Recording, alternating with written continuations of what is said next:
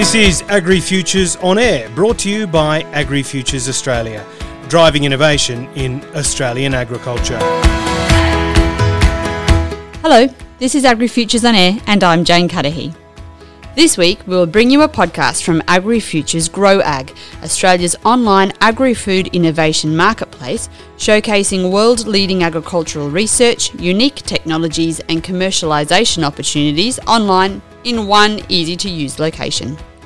We learn about Western Australia's famed marron crayfish and how it could become the next global food sensation. The innovative agritech startup Aquatic AI has developed a tech-powered vertical farming system to ensure a more consistent supply of the crustacean for export markets.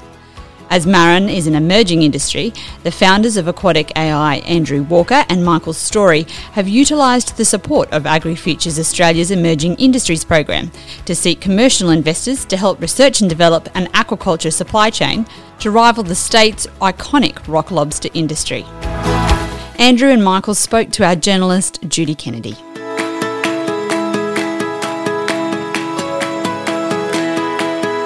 Welcome to Michael Story and Andrew Walker. Andrew, let's start with you. Could you firstly describe the marron and its flavour for me and tell me, why is it a challenging food to produce consistently? I think your grandfather was in the Marron Growers Association in WA. Yeah, absolutely. Well, firstly, I'd say the marron is just absolute quintessential WA fine dining. It's one of our most delicious, best kept secrets. So whenever you have chefs come visit us in the southwest of Australia, they're going to have a lot of good experiences, but they always come away and they talk about, well, fine wine, truffles and marron. They're this sweet, firm, delicious seafood, beautiful texture, carries flavour really well. Actually, one of the things that chefs love is that it does carry flavour, so they're able to use it to develop their own signature dishes, as well as it being delicious by itself. I personally prefer it just with a bread roll and butter. It's that good. And yeah, growing marron definitely runs in my veins. My old man grew marron as a kid on his property in Byford. My granddad on my mum's side was in the Marron Growers Association. So yeah, my dad's still one of our most vocal, passionate supporters in this endeavour. In terms of growing them, I mean, one of the biggest challenges of growing marron at scale is that they are not the greatest of neighbours for each other. Marron tend to kill each other off if they're grown too densely. So if you have a pond full of marron, if you try and add more marron in, you don't necessarily get more marron out. And so scaling up can be a real challenge in a more traditional pond-based farming approach. Yes, and it has been a traditional approach pretty much until you two have come along, hasn't it? Because the experience of farmers in Australia growing marron has been in outdoor ponds and often complementary to farming, to cropping and livestock growing. And could you just explain what they look like too? You mentioned that they can be a little aggressive towards each other. We're talking about bottom dwellers here, aren't we? And they look like crayfish with big claws, a bit like lobster. Yeah, exactly. It's like a freshwater crayfish, so sort of like a yabby, but one of the biggest freshwater species in the world. So a large yabby, or a little bit like an ocean-dwelling lobster or a Moreton Bay bug. I don't know, is that the best way to describe them, Michael? Yeah, I guess remember the WA rock lobster doesn't have claws, so it's a slightly different. But I mean, oh right, that's true. They've got the nice looking claws, which is a bit more like the American lobster, I guess. And you can get them in a range of colours, from kind of cobalt blue to brown to jet black. Oh, yeah, exactly. Okay. We've got the you see some pictures of the just a stunning cobalt blue, and we've actually seen, especially during COVID, the number of people wanting to keep them as decorative animals has increased around the world as well. I see. To come back to here, though, they're growing in outdoor ponds, I understand. Yeah, exactly. I mean, when you talk about marron, a lot of West Australians will kind of get glassy-eyed. There's a big folklore around them. And a lot of the industry has been, part commercial and part lifestyle, with people adding marron ponds to a farm or extending a family farming operation with marron because they're down in the right area, etc.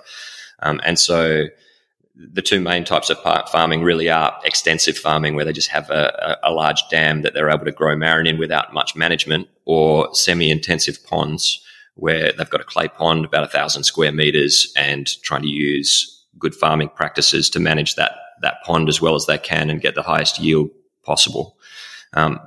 And as I said before, marron aren't great neighbours to each other. So if you try and put more in a pond, you don't necessarily get increased yield. So farming is really limited in density, and therefore it becomes quite water intensive, quite land intensive, quite labour intensive. And that makes it difficult to get really large, especially when the water and the land that you need is also water and land that could be used for a whole lot of farming operations. I mean, you're competing with avocado and all sorts of other, and vineyards who are competing with other expensive crops. Exactly. When we chatted with a marron farmer as we were getting started on this, who was lamenting having too many marron farms and not enough avocado trees when the price of avocado was spiking. And so you go, yeah, I can actually really understand that when you've got competing space and competing requirements. I'd imagine they'd go nicely together. Avocado and a nice slice of marron in a bread roll. Absolutely. One thing you'll find when you start paying more attention to this sort of area of the business is you start going, oh, well, what can I do with a marron? And as soon as you Google it, you'll find things like butter poached marron and avocado and truffle, and you go, oh my God, it's time for is it time for a meal yet? Do we need to do some work, or is it, For sure. Michael, where then would your company, Aquatic AI, like to see the marron industry? Because I've read the statistics that we're producing 80 tonnes of marron a year, and 60 tonnes of that is from Western Australia. So what is the ideal export size, and where would you think you'd be selling marron once you are producing it consistently? Yeah, I mean, we see WA rock lobster as such an iconic industry, and it's $500 million. And we don't see any reason why marron can't compete with it on the global seafood stage. In terms of the actual size of the marron, different markets have different requirements. The Chinese like a big centerpiece for their banquets, but I don't think that'll be our main focus. We're really keen on the fine dining. So you might have, half 100 gram marron for a degustation dish, or a full 150 gram marron for a main course. There's a bit of a joke that the locals around here like their marron big enough that you can put a saddle on them and ride them down to the shops. The reality is their flesh and taste starts to diminish as they grow that sort of size, and so does their growth rates. And with these tapering growth rates, obviously affects the profitability for the business, because they're basically just growing slower but eating more. So we've done some pretty hectic modelling to try and optimise the sale size. But this will continue to evolve as our GenX program kicks in and other cost drivers are reduced. So we really don't know at the moment what our perfect size to export will be. There are other things to consider, like market differentiation with other species. Marron is the largest commercially available crayfish, so we really want to play into those strengths, and we don't want to be competing in the size range of yabbies, red claw and prawns. Well, Andrew, you're both engineers. You're into robotics and AI. You're not fish farmers. Can you explain the vertical stack technology that you're planning to use? Is this something that's similar to the vertical growing of greens that we've seen by Bowery in the US or in Queensland, for instance? Yeah, sure. I mean, one thing to say is that when we first started looking at this, we were quite conscious that we were engineers and tech background rather than farmers. And so we've spent a long time talking to farmers and people with a lot more biological skills than us to make sure that we actually, are on the right track. But yeah, growing food to feed 10 billion people is one of the big global challenges that people talk about. And a result of that is that you see a huge amount of capital going into new farming technologies. And as you mentioned, vertical farming is seen by a lot of people as a key piece of that puzzle. And we've admired some of those companies like Bowery in the US that have had, $1 billion plus put into them. And for the most part, so far, those vertical farms have focused on growing leafy greens. And the idea is they grow in vertical stacks rather than horizontally. And the big advantages there is you can have far higher yield per square meter. The farms are all indoors, which means you can fully control and optimize the environmental conditions. You can be a lot more water efficient. And you avoid all of the risks of exposure to the elements, so climate change, pests, etc. And once it's in that kind of controlled environment, you'll see these companies use a lot of high-tech automation, robotics, data science, AI, all of those things that are really coming to the forefront of the industry. And from our perspective, that our plants have a lot in common with those parts. In the case of Marron, where traditional intensive or semi-intensive farms and ponds have 3 to 4 Marron per square metre, in our lab we're already at 100 Marron plus per square metre, and we see that growing to 1,000 Marron per square metre. But we definitely see ourselves using a lot of the same ideas in terms of data collection, in terms of automation. You can imagine if you've got Marron in tanks and controlled environments inside with robots doing a lot of the work, then we know a huge amount about what their conditions were, what the inputs were, how happy the Marron is, how healthy the Marron is. And in doing so, we should get improved growth rates, improved taste, and good conditions for an animal to live in. That's quite a challenge, but as you say, you've already proven that it's possible on a small scale. I understand you've been growing Marron in this system for 12 months. I'd imagine that nutrition is critical in converting that into good growth rates.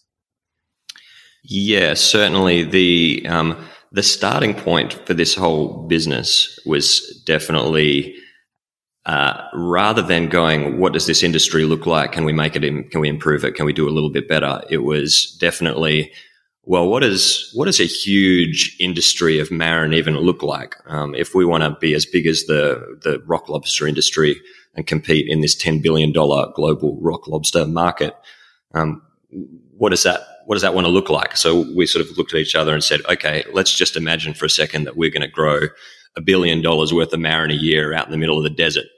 What would need to be true for that to even be possible? And so that's kind of where we started, and we spoke to a lot of farmers and a lot of scientists at that point to try and understand what the underlying assumptions would need to be for that to even be possible. And a lot of the key ones were, well, what are they going to eat? Like, if you're going to grow them intensively, we don't really have a great understanding of what Marron eat. And so we do know that they're very low trophic level, which means they're very low in the food chain, which is great for an energy consumption conversion from photosynthesis all the way through to the final product. Mm-hmm. They've got very good food conversion ratios compared to a lot of the other proteins that people are trying to grow. They're cold-blooded. We suspect direct feeding of Marron will be higher when you don't have sun powering life in the ponds. But in general, it's a really efficient way of growing protein. So where we started was, okay, well, let's just see if we can grow Marron in this environment that we're planning to scale up and see if that's possible. As you say, we've been doing that for several months now, and we are successfully growing Marron. So at this point, it's, okay, now let's turn from the underlying assumptions to how do we engineer for scale. And early on, we kind of read a lot of nutrition research, and on so many occasions, the conclusion of these reports were like, oh yeah, so the Marron grew all right, but you wouldn't believe how big this Marron was that escaped and we found in the sump tank. And we're chatting to each other and thinking, did they figure out what that it was eating in the sump tank, and would turn the page, but the report was done, and this just kept happening.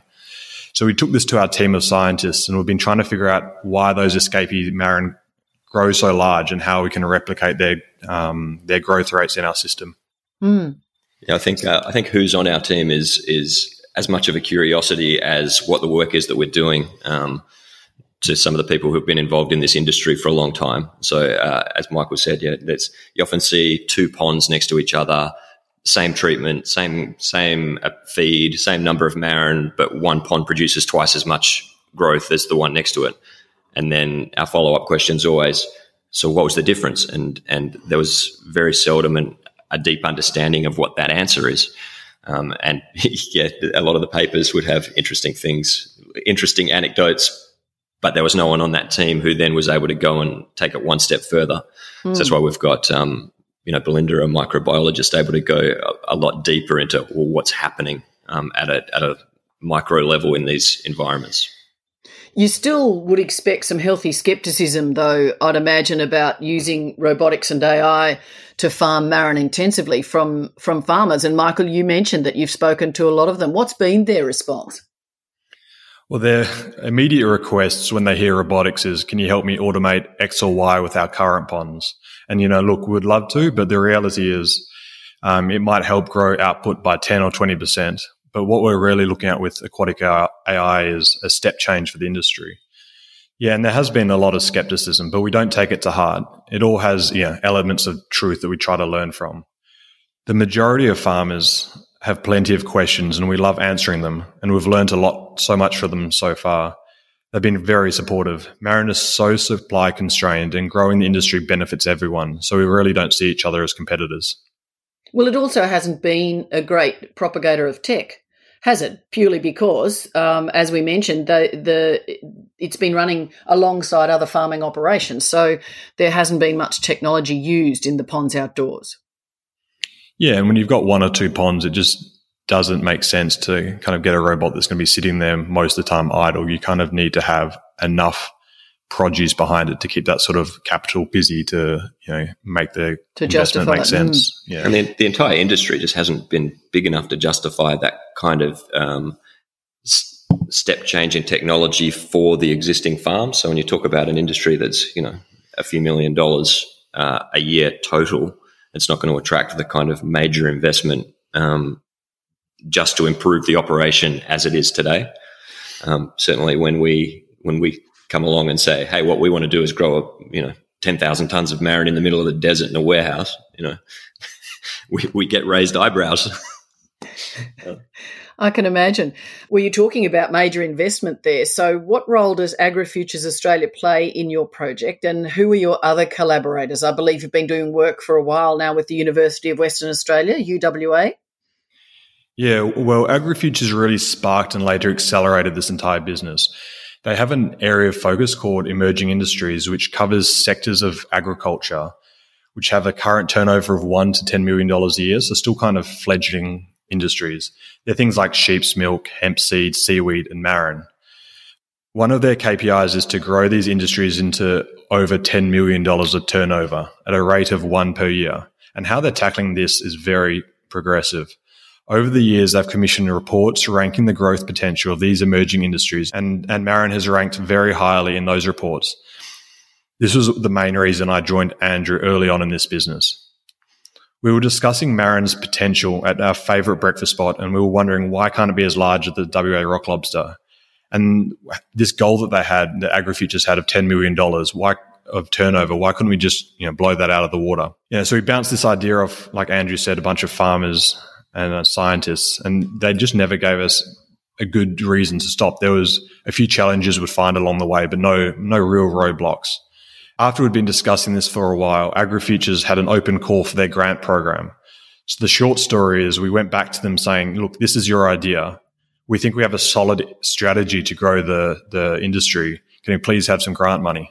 This started a lengthy contract negotiation. Now AgriFutures is using this agreement as a template for other similar businesses. So we really broke the ice in that respect. As you point out, Judy, when we start talking about this $1 billion a year marron industry, marron facility, that's huge amounts of investment. So when we start talking to, and we did before we spoke a lot with the guys at AgriFutures, when we speak to venture capitalists or people who have that access to that sort of capital, and we hadn't really done anything except some background research and try and understand where the opportunities were. And growing marron in the garage. And we're growing marron in a garage. You can imagine the sort of, wait, so we're going to have to put in how many millions of dollars to try this out? You guys need to go away and prove that it's possible first. So it's only through the involvement of AgriFutures and alongside them, University of Western Australia, sort of saying, hey, look, we'll help fund the early stages of this, when what you need to do is reduce the scientific uncertainty so that you can prove that it's possible, show how you're going to do it. You don't necessarily have everything figured out for how to scale it up, but you have a plan in place and some proof. And then we're able to come back to investors now and say, hey, look, here's our data so far. Here's the growth rates. Here's how we plan to do this. Plus, look, we've got the support of the industry, we've got the support of AgriFutures and the university sector. And so through that collaboration, we now have everything in place to take the next step for the business. So I think AgriFutures has really helped set us up for success going forward. I mean, and further to that support from AgriFutures, we're currently looking to raise capital, and they've been very helpful. For one, organising this chat today, and we've been bouncing around the idea of how they could get involved and, possibly chip in for the next round of seed funding. But it also goes beyond funding. We now have Olivia Reynolds at AgriFutures helping us, and she's been incredible, grilling us on the technical aspects to make sure we put the best foot forward. And in terms of collaborators outside of AgriFutures, so many people in Perth just love Marron. We've been inundated with conversations over breakfast or a beer. So that's one end of the spectrum, very casual. At the other end of the spectrum is the contract we have with UWA to help refine the underlying science that Andrew talked about of what they eat. And this has given us access to leading biologists, ecologists, mathematicians, and data scientists. Yeah, I think some of those informal advisors have been very helpful as well. So I wouldn't want to leave out Brett O'Brien, Craig Lawrence, Ravi Fodadar, all these guys who have really been quite generous with their time with us to help us understand some of the technical aspects. So what's your message to potential investment partners? Where would you target funding once you have it? Are you looking at developing your operating module? Would you be investing in more equipment or more people? So I'd say to potential investors or people that want to come along on this journey that this is not a business that's interested in incremental change. We really are interested in being part of the challenge of feeding 10 billion people. We just want to do it with a bit of delicious style. So when we talk on, we're taking on as our first produce an iconic sustainable food in the Marron, and we want to make it a globally scalable business using cutting edge technology. And one of the important aspects of it is that because we're not interested in incremental change, we're really building up the foundations from the underlying scientific proof that this is a legitimate way of growing these animals, followed by then engineering for scale. So at this point where we've proved a lot of the underlying premises is possible, and thanks again to the support from AgriFutures and University of Western Australia, we now know it's possible, and we've got some funding in place to continue with that underlying biological and nutritional science for the next 18 months. But now that we understand it's possible, we want to start to bring the vision to life. And to do that, we're going to need to recruit an engineering and software team to really build and design for massive scale.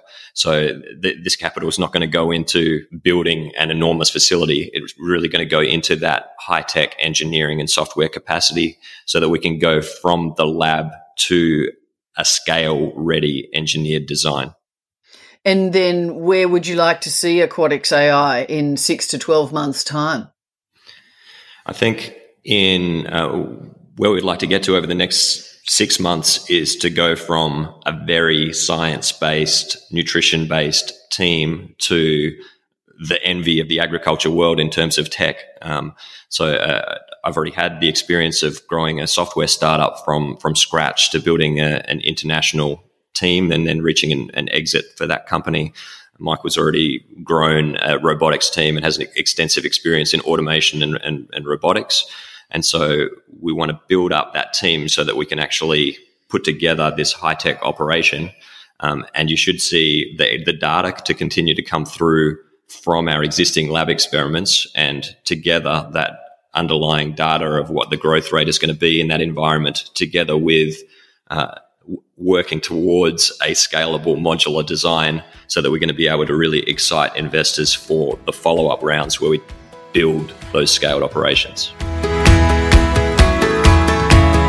Thanks to Judy Kennedy for that interview with Aquatic AI co-founders Andrew Walker and Michael Story.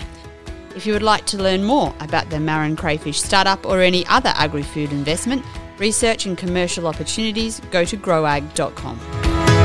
Thanks again for listening. I'm Jane Cudahy.